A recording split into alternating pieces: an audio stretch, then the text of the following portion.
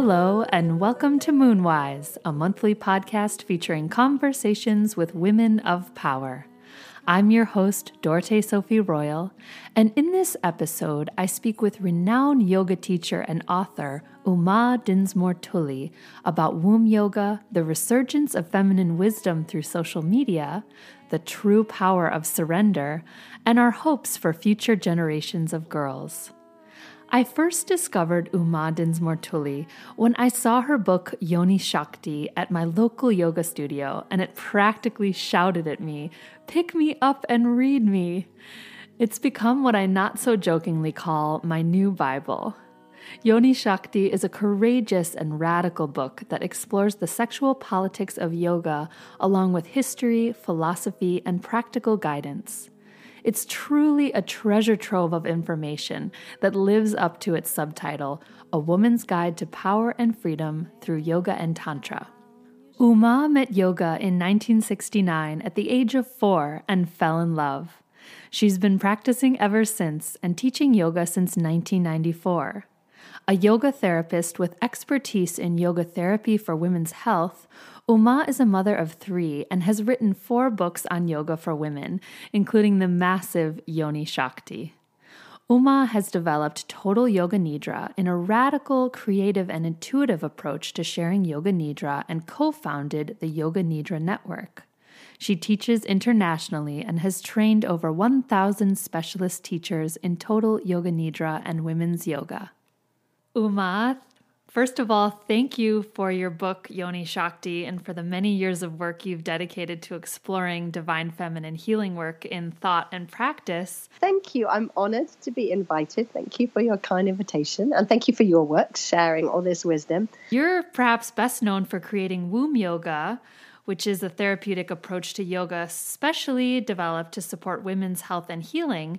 And before we go into that, what that practice is, I'd love to start by hearing your definition of a womb and what it means to you. In lots of ways, the word womb was a very deliberate choice. In English, we really have 2 different words that describe the organ, the womb and the uterus. And I chose the word womb because it's a much more old English kind of word and what it refers to, whereas the uterus sounds a little bit like a medical problem. Right. And a lot of things like that. In English, we've got this choice of going with the more Latin kind of medical language of the Greek and the Latin, which is always much kind of more kind of highfalutin, or the old English and old German words, which are more like things like womb. So womb is a really old word, and it really is meaning that it's this world inside. So I'm not thinking specifically of it related to a particular organ because many women don't have wombs. So I'm often working with women who've had hysterectomies and, you're not really focusing the attention so much on the womb as an organ, but the kind of symbolic significance of the womb to me is something that's deeply nurturing. And it's really about being held safely and being nourished. And it's also like a really creative place. So it's a place where like creative energies and nurturing energies come together to like make stuff happen. So that might be babies, but it might be books or projects or, restaurants or whatever it is that you do, business plans and gardening and all of that stuff. And so actually I chose it quite deliberately to be connected to our roots in our language of English, right into the roots of the oldest words, and also to be connected into something that's very deeply creative and nourishing. And in yoga terms, it's like the space that's quite unusually brings like 2 elements together. So there's a sense in Yoga Tantra that different parts of the body resonate or hold the qualities of different elements. And the womb space, and so that can be the space after the womb has gone, if you see what I mean. It's not just the womb, the organ, but the womb space is both connected to water and to earth. So that's why it's so creative. So it's a space like at the opening of the womb, like from the cervix down through the vagina and into the vulva, is really earthy. Like you can literally feel the earth connection there. That's where our earth root is, and then the waters, the fluids of the womb, that's what that space holds. So that might be blood, but it might be the moon juice of the fluids of at different times of the monthly cycle, the white as well as the red, and also obviously the amniotic fluids, that are held within the womb, but within the whole of the amniotic sac, that the child's in. So it's fascinating. That's why I chose. So I wanted to get across all of those qualities: creativity, earthiness. Both in the language itself, it's much more earthy, don't you think, than the word uterus? Yes. Where is a uterus? I mean, the uterus is what like gynecologists and medical professionals deal with, but wombs are what are inside women. And what we came from, I really feel like it's much more of an earthy connection. So earthy and creative and nourishing and nurturing. And that sort of symbolically is also like it's a place of not complete darkness, but it's a place of mystery. And that darkness is something that is like in the night. There's a beautiful poem that I love from John O'Donoghue, who's a great Celtic mystic, and he talks about how the tides inside the night of your womb, this idea of the child living inside the tides and inside the night of the womb. It's like a place where we gestate. So it's a place of darkness and mystery. Beautiful. And that's it. Yeah. So we can't see her, but yeah, that's why. There's a bit of a long story, but that gives you plenty to work with, I think. Yeah, and in hearing you talk about the womb, it feels like such a nurturing and protected, yet, a space of movement and the root of creativity and things that we don't often associate with that part of our body, as many of us are so caught up in our minds when we think about, I want to create something, maybe I'll just think it through, but it sounds to me like in your work you're finding that the root of that creativity and the real space of creation is in a different place than we normally notice. Absolutely. I mean, everything that grows from the earth. It's like obviously there are creatures that live in the water and creatures that live in the sky, but the kind of quality of nurture and nourishment that grows stuff is like earth and water. Whether you look at kind of Ayurvedic constitutional types, or you look at Chinese medicine, or you just look at Yoga Tantra, has the same kind of models that actually in those models, this presence of the earth in the body is from the soles of the feet right the way up through to the cervix. And that the water element in many traditions in yoga is kind of separated out, like the water is somehow somewhere above that in this second chakra area. But in women, when you have that kind of organ or that kind of arrangement in the pelvis, what you've got is a mixture at the place where the earth and water meet, and that's the seat of creativity within this tradition. So it's something I feel and I see working in the world, that people who are really rooted and created and grounded are often deeply connected to what actually nourishes all creative projects, which is like coming through this earth energy. And the womb is like earth and water mixed, that's where they mix. Yeah. And you say when describing womb yoga that it's all about reconnecting with the deep blood wisdom of womb cycles throughout the whole of a woman's life, from pre-menarche to post-menopause. And so I'm wondering if you can tell us about the practice of womb yoga and why you felt a need for a new form to address this aspect of a woman's experience. Did you see it being addressed in what we'd call maybe traditional yoga lineages, or well, no, something else? That was the thing. I'm quite a critical kind of person.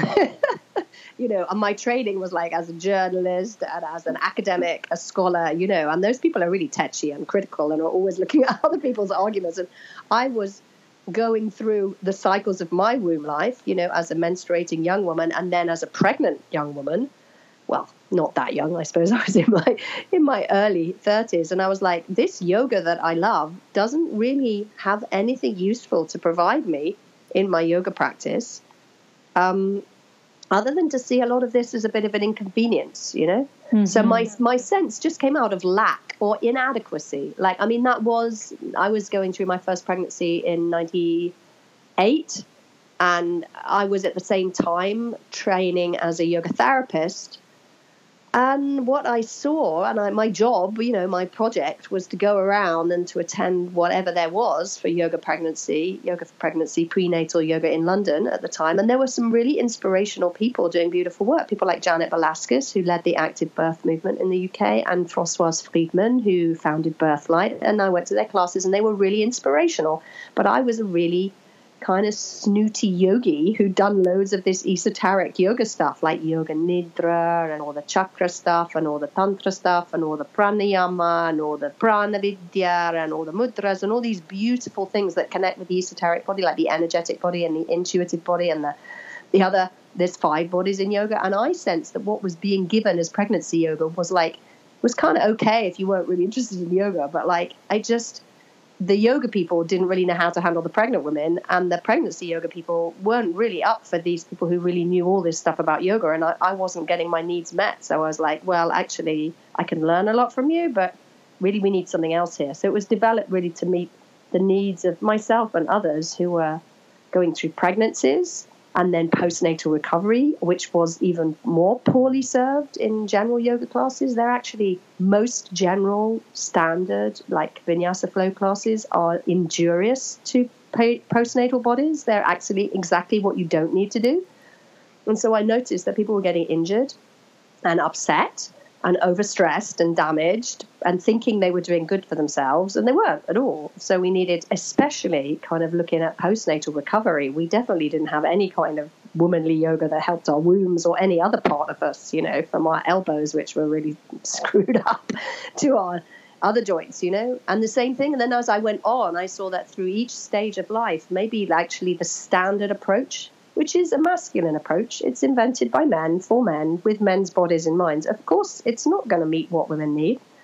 So I just kind of kept on putting together the practices that were all about nourishment and nurture, and trying to avoid practices that were depleting, sometimes just insensitive, and also kind of ignorant of what really was needed to support menstruating women, to support menopausal women, to support women who are recovering from birth, and also women who are seeking to conceive. I did a lot of work around fertility yoga as well. And all of these forms, really, I was actually trying to find, there wasn't forms, basically. I think we needed to kind of draw on what was there and synthesize, create by bringing together what really nurtured the women. And yoga nidra has really been a major part of that, specific stuff for women. So I love to hear you say these things, because that's one of the things I found so comforting about your book, Yoni Shakti, is that I felt myself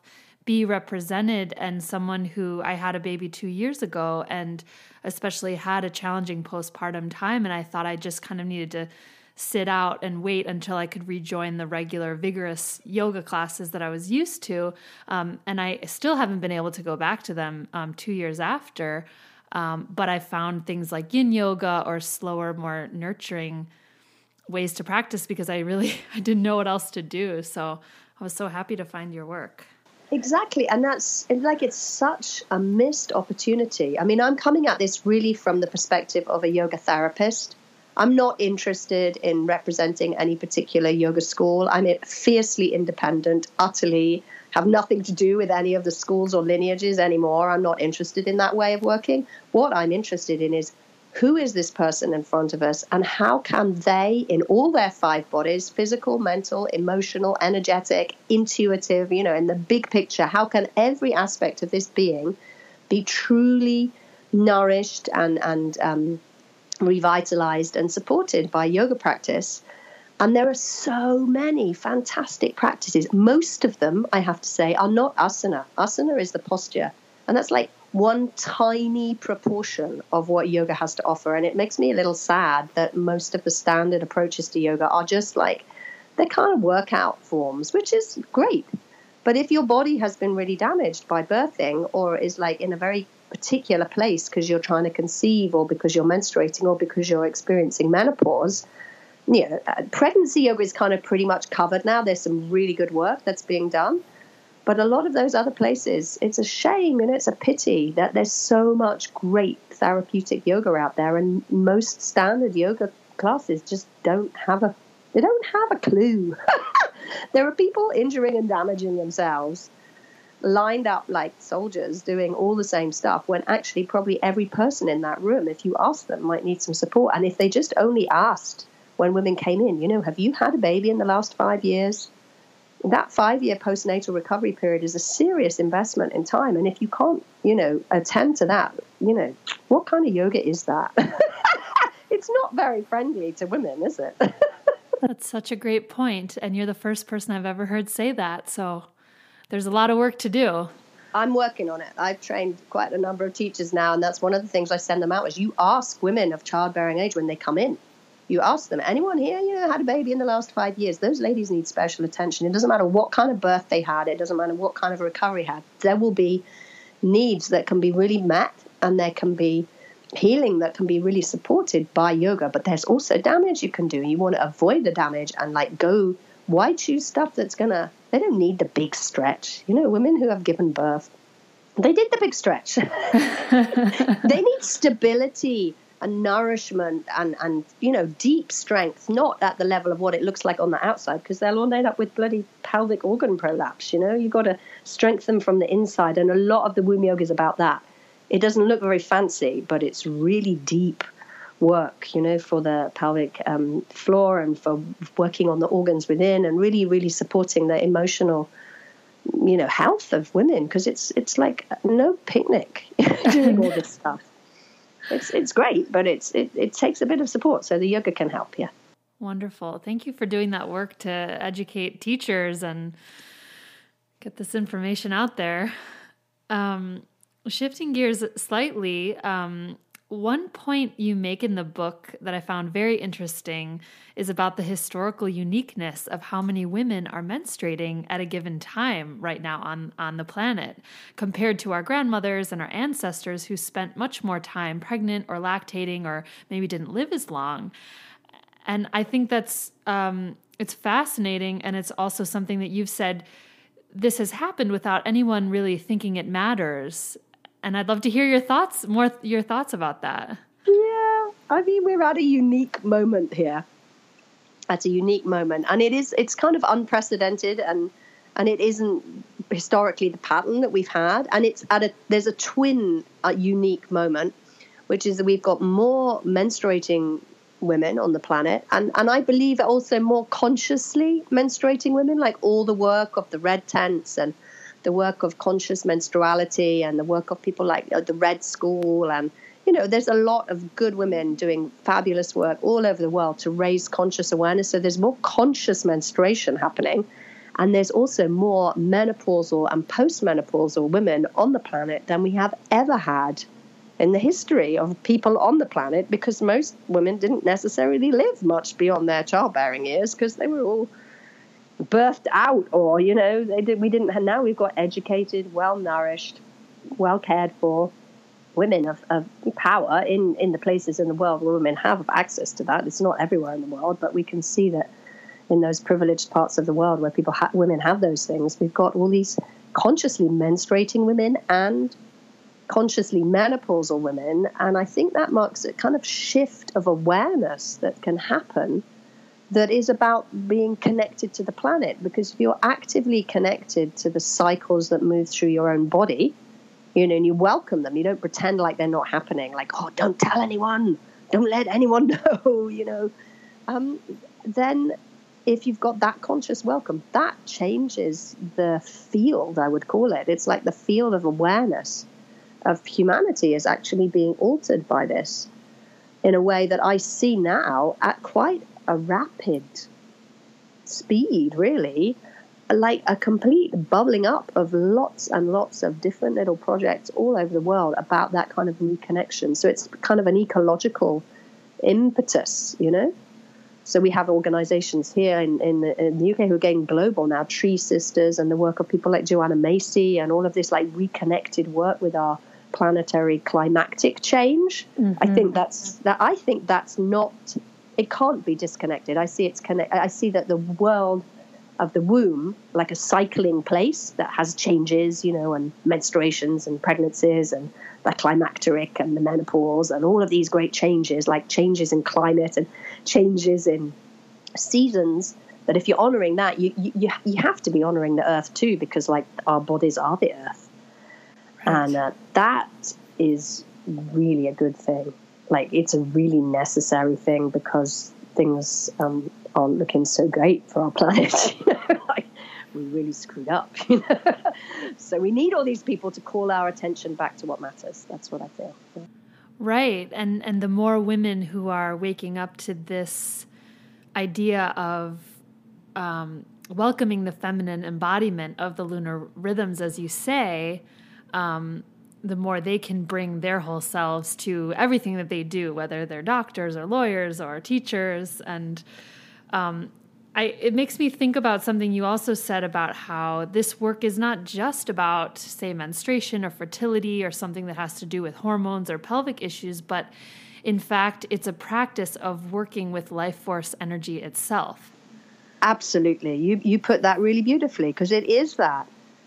And that continues through the whole of our lives, which is why I've kind of extended the work into a lot of work with perimenopause and menopause and right the way through to the mature years, and being conscious that for most women, we're going to spend more time in our life outside of the menstrual rhythm. You know, hopefully, if we lead good, long, healthy lives, that will be the case. But that is really, you're honoring the life force within the world of the body.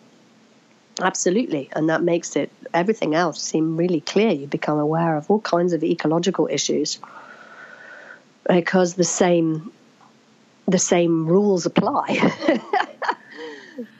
Right.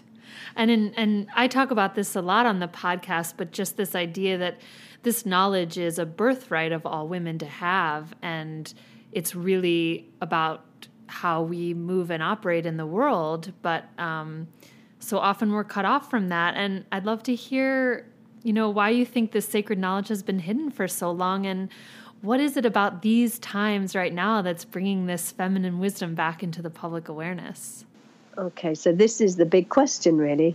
And I often do find when I start sharing some of this women's wisdom and awareness work, sometimes especially amongst people who've been in the yoga world, because the yoga world is not necessarily, it can be a bit misogynist, it can be, and it can certainly not be something that the people who've done a lot of yoga have ever encountered. So I'm kind of straddling two worlds here. And I often find when I share this wisdom and say, look, this is our birthright, everything that you've said is entirely true. Often people are very either regretful because maybe they never had a conscious menstruation in their life, and it's long past, or they sometimes feel very angry that somehow how come nobody told me this, Right. So often we're processing those quite powerful emotions. And then once that's kind of dealt with or out in the open, there's this sense of like, so how did this happen? That's the next question. Like, how come nobody told me? And then people sit back and say, so you're telling me that this is a deep and ancient intelligence at work in the body? And I'm like, yeah.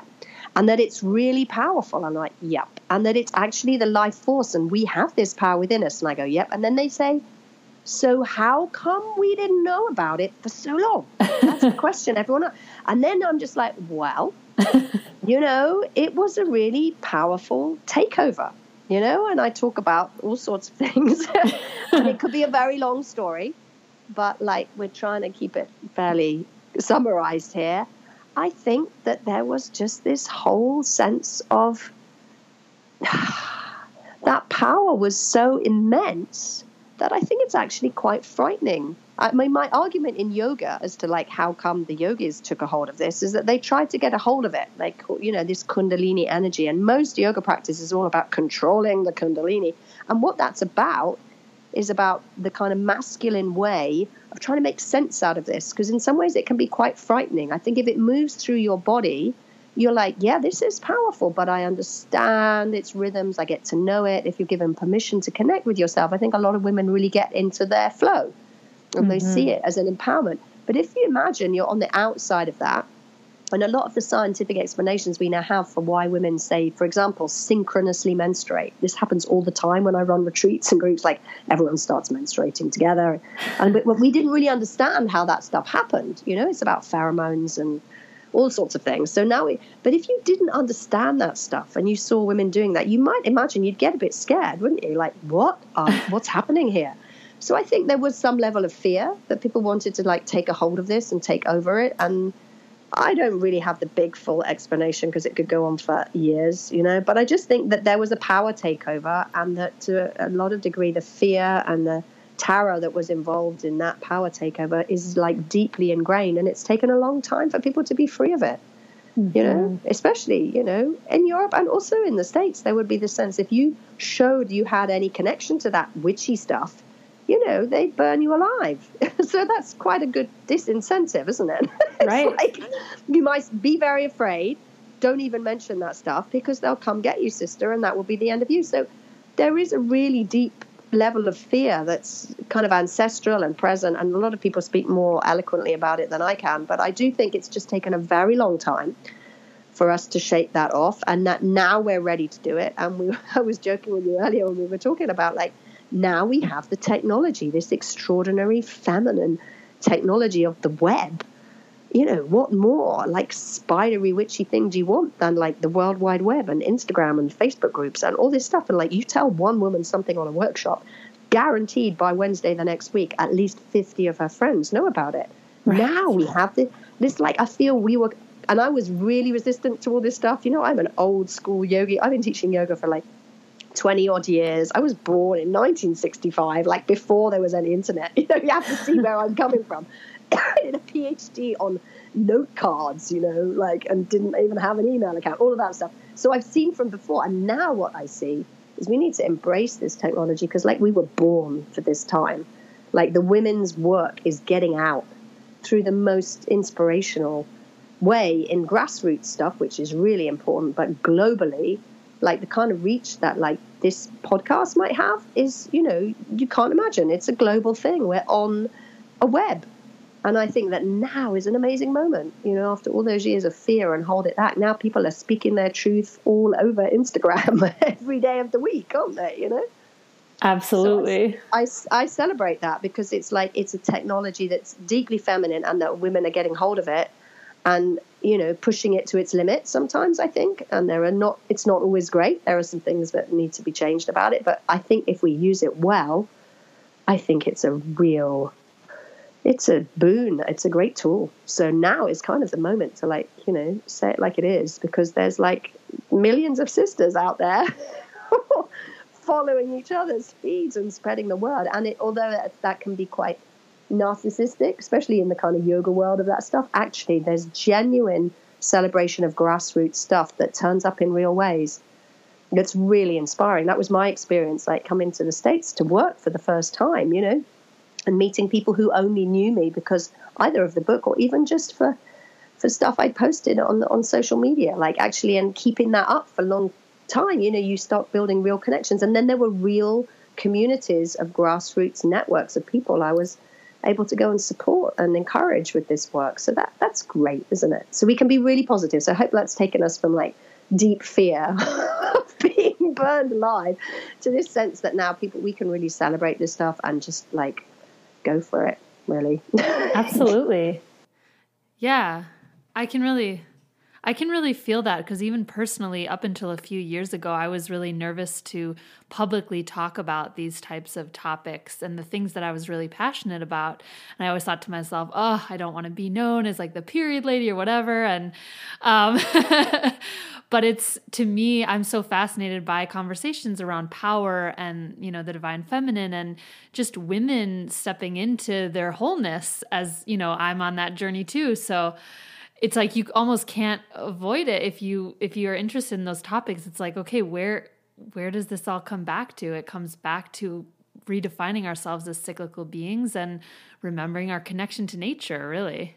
Yeah, it's as simple as that. You put it really elegantly. And it's all about power. It's about the power of the life force and allowing that to move through us. And that is why we need slightly different yoga forms than we've had. Because a lot of those other yoga forms are about, like, power over the life force, like hang on tight and make her do what you need.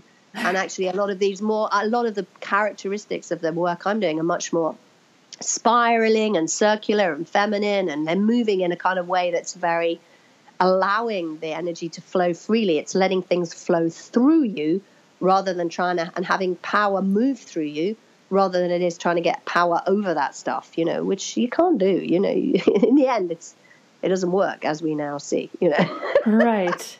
You can't pretend that stuff isn't there, which is one strategy we had. Like, just pretend like it's not happening. And then loads of women go crazy and get really sick. And you can't really control it, like, because also that has really quite some ill effects. You want to learn to work with it, and then you magnify your kind of own capacity to like be in that powerful place. And it's often a place of uncertainty, isn't it? Right. And being okay with that. I certainly learned that, in my little pathway of giving birth and all of that, is that it occurred to me that there are so many ceremonies and rituals and practices and meditations that people have created to try to harness some kind of power or even Kundalini energy. And here, all I had to do was surrender, and my entire body would do it naturally and just flow with it. And it's all there. It's not even anything we have to do, but rather unblock, these societal things that we've internalized that block our access to that power. I think you put it really beautifully. It's like that. And often surrender doesn't have a good press in the West. It's like you surrender into the power moving through you. Now that is right. That's real. That is real strength. Right. To have the strength and the trust to let that happen. And, you see it in birthing, but I also see it when women hit menopause and when you're going through some really deep, profound stuff around coping with menstruation or with postnatal recovery, or, even looking at orgasmic experience and seeing how that is in women's bodies. It's like, that's all about surrendering into allowing this immense power of life to move through you. And then that's strength to me. Wow. Yeah. What a beautiful, wow. Yeah. I've never thought of surrender as such a strength or as, wow. Yeah. That's such a beautiful reframe, because we definitely culturally, we think of it as like, oh, you're surrendering. You've been defeated. You're weak, but it's the opposite. It's amazing. Yeah. I mean, and the thing is, I keep kind of pulling it back to yoga because I'm trying to kind of join the two up in some way that maybe at some point I'll abandon in my life. But right now, I'm like, there are forms of yoga practice that, like bhakti yoga, which is devotional song, and yoga nidra, which is where you don't move a muscle. And there are forms where you're actually descending. It's like a feminine access of strength is often to descend down into stillness or into softness. And the strength comes through, rather than to ascend to some peak of like total control where everything is like, and that's a very male way of working, really masculine kind of approach. So, right. Which we can kind of do that, but like, why would we really want to be doing that when you've got this other form as well? Like a kind of balance between the two, and certainly in birthing, right. You can't man your way through that. Nope. It's not something that they do, Right. You just have to surrender and let the power move through you. And the quicker you do it, the easier it is for everybody, really. So true. Yeah, there we go. I was so touched to see on the homepage of your website a video of you and your daughter in which you talk about your true motivation for this work, and which is to pass it on to your daughters and future generations of women. And I'm curious what your hope is for the young women who are coming up now, or the young women of the future. Yeah, so I trust, I don't even think it's hope now, I really trust that like all our daughters and our nieces and little sisters and goddaughters and granddaughters and the girls next door and all of these new generation of young women coming through, I really trust that they can not have, from a negative point, so they don't have to go through the kind of battles that a lot of women of my generation have had to do just to be themselves. All I want for them to be able to do is to be honestly and freely themselves, to celebrate their own cyclical natures, never to have to hide or to be ashamed of this, and to celebrate it as a power from the moment that it first arrives and before. So I run retreats where quite little girls come, and people are always saying, when do I talk to my daughters about this? I'm like, you don't have to talk to them. You just have to live shame-free and proud with this, so that they see that that's how women can be, and to celebrate it as a source of intuitive knowledge and insight and self-care, and really celebrate that it's a gift, a blessing, and not a curse. Right. I've always envisioned, I don't have a daughter, I have a son now, but, if I had a daughter or maybe a niece or a young friend that instead of me trying to, sit a young girl down and say, hey, you should be so proud to be a woman. It's great, yay. Instead, actually, really living in joy of being a woman and sitting in circles with other women on the new or the full moon, and then having it be so awesome that a young girl is like, oh God, I can't wait until I get to join the women's circle. I want to be there. Yeah, exactly. It's a sense that actually there's something delightful and really, really deeply nourishing and affirming of the girl's identity, that they really love it. And they do. What I see is the girls they really love hanging out with the women. So that's why when I run retreats, I'm like, bring your daughters, bring your little baby daughters, bring them all, because actually that's how we pass it on, not by giving them lectures or education programs. Right. They're not going to be interested in that. They want to see how we live. They don't do what you say. They only live how you live. Right. So if we live how we live in freedom, and it's been hard won for some of us, Mm-hmm. It took me till I was kind of like, I was always keeping track of my menstrual cycles, but just purely for contraceptive purposes. The idea of it having some deep inner wisdom was like not completely beyond my consciousness. Mm-hmm. But I suppose that was a step forward from my mother, who thought she was going to die when she got her first period because nobody told her what it was, because it was Irish Catholic, and you don't do that stuff. Well, she wasn't the only one. But to think that my daughter would be in that place that you're describing, which is like, oh no, this is really cool. Look, we get a party, we get this, we get to celebrate. And to really, for the girls to see what a deep power it is. Right. And that really, really is a source of strength and wisdom and knowledge. And it helps us be really clear about how precious life is and how precious our bodies are. And I think it really encourages like really healthy boundaries and self-respect, because we're not having to deny aspects of ourselves. Right. Yeah. And that will really change everything. Imagine, a whole, many generations of women having to deny a fundamental aspect of what it is to be a woman. Now, clearly that's going to affect our self-esteem.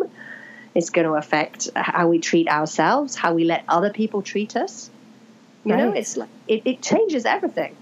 So we've already done that work. So if any woman like in that circle of those girls has actually found that for herself, the girls know they kind of like that auntie. They like that one because there's something about her, because she's like happy in who she is, not trying to pretend to be like a man, Right. Or trying to pretend to be like what kind of a woman a man says a woman should be, which is like one who doesn't menstruate or get any kind of cyclical manifestations of anything like power moving through her, because that would be too scary, because you don't want women with power, you want women who are powerless. Right. So what I see is a lot of really feisty girls who like quite bossy and clear, and God bless them. That's what I want. They're very clear about what they want. So, I love that little video. My daughter was 9. She's now 10, and she's nearly as tall as me. So, wow. Yeah, she's clearly in charge. That's what we want. Girls in charge. Thank you. Yeah. Oh, I'm so excited for the women who are really engaging with this work, and as the years go on and they enter an eldership status and younger people can learn from them. Because I remember the first time I was in a room with what I would consider female elders, and it absolutely blew me away, because they just simply the way they walked through the room, I could feel that there was something different. And I thought to myself, I want to know what they know, It's a different way of holding yourself precious and truly being connected to the earth. I mean, it's hard to really describe. It's a feeling that you get when you're around that kind of person, but it's so nourishing. It is. I think because they have nourished themselves and honored themselves, then then that's contagious. It's like it spreads. You want to be around people like that, because we're basically not fighting with themselves anymore. They've got a lot of available energy. When you give up the fight, of like, I don't menstruate, I don't let on, I don't let anyone know. That's a massive investment of energy. Basically, you're trying to fight against who you really are. Right. You give up that fight, you put those weapons down. Well, you've got your hands free then, haven't you? Yeah. You can do all kinds of other great stuff. magnificent things, and then you can spread the magnificent things to the other people and go, how have you got the energy to do this kind of work? I'm like, well, there's whole loads of stuff I'm not doing. I don't watch TV, read magazines, or listen to podcasts. I don't want anything to do with that cosmic spell that says, like, this is how women should be, because it's just rubbish. It's just not true. And when you just let go of any investment in any of that, you've got pretty much boundless energy to do good in the world. And people like that. They like to feel it. Mm-hmm.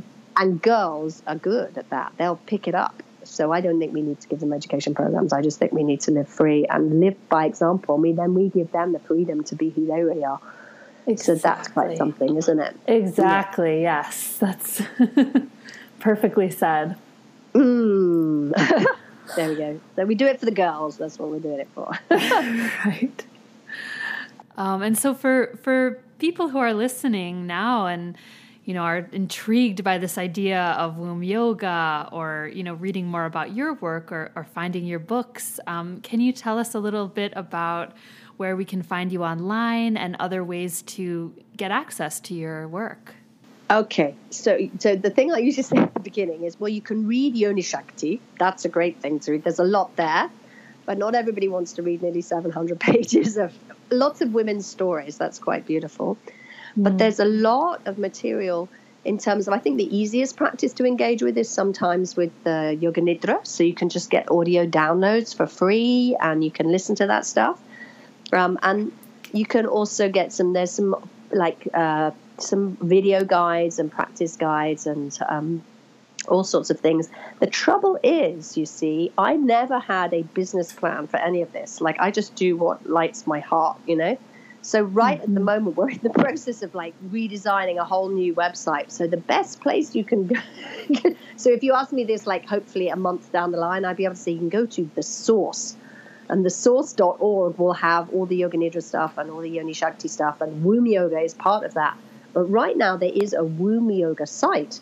And it's just called wombyoga.org. And there's quite a lot of resources there and some videos through YouTube and stuff. And they're nice to watch. And there's also a site that goes with the book called yonishakti.co. And that's got a lot of audio downloads and other kinds of resources, like lots of the yantras, because we didn't really get into that aspect of it, but there's a lot of quite powerful, deep feminine goddess forms that kind of protect the work. So you can connect with them through Yoni Shakti.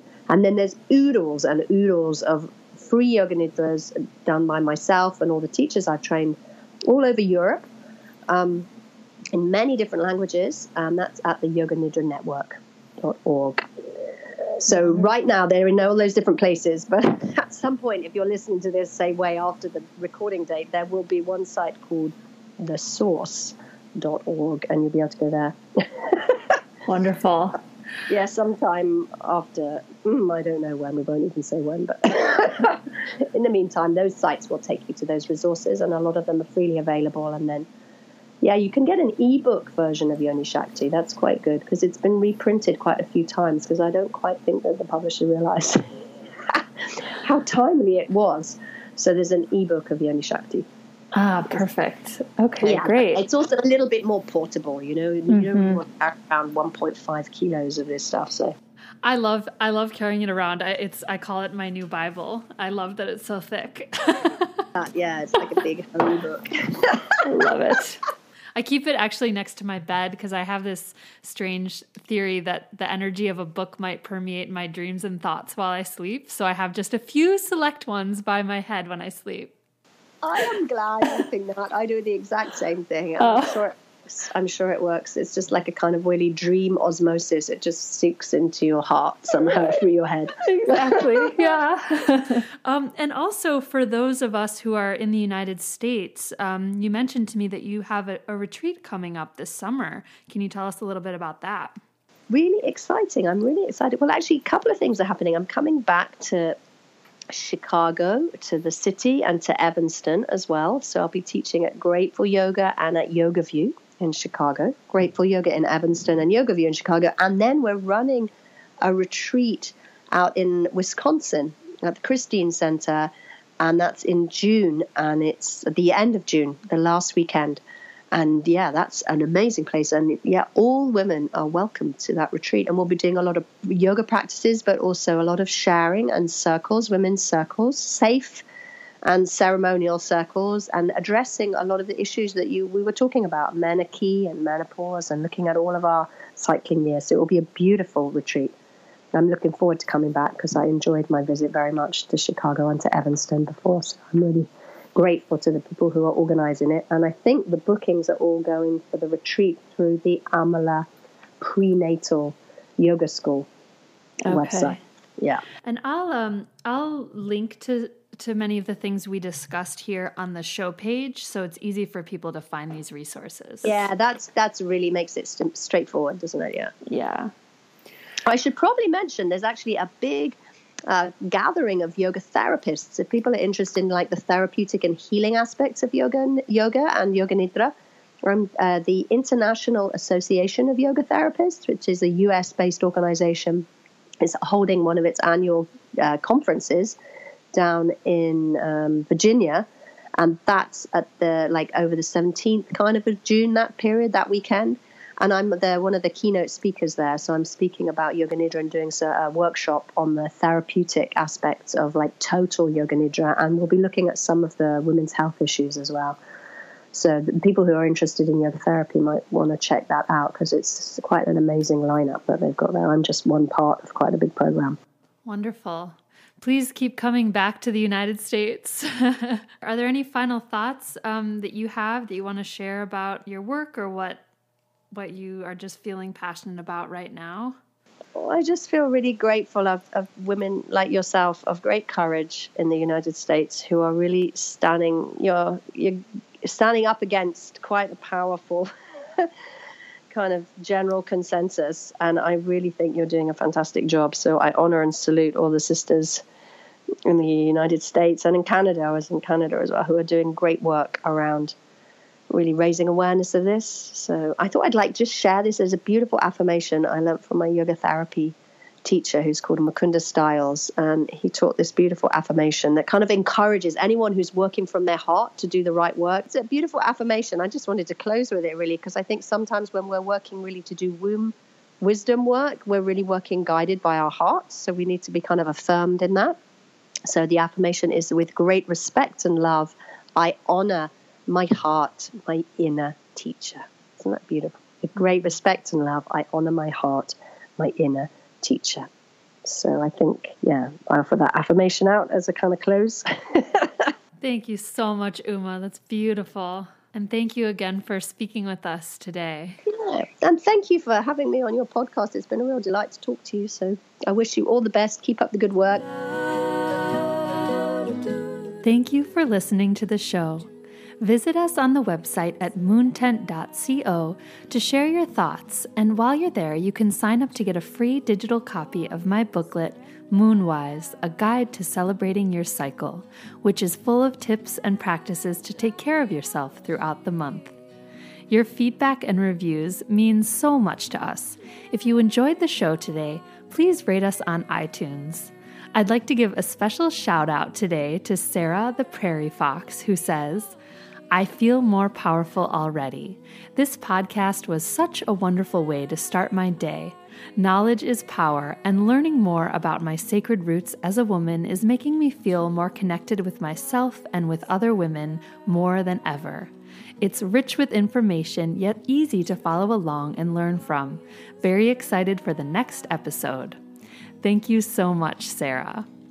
Our theme music is Butterflies March by Sophie Cooper from her album Rewilding, available on Bandcamp. We'll see you next time.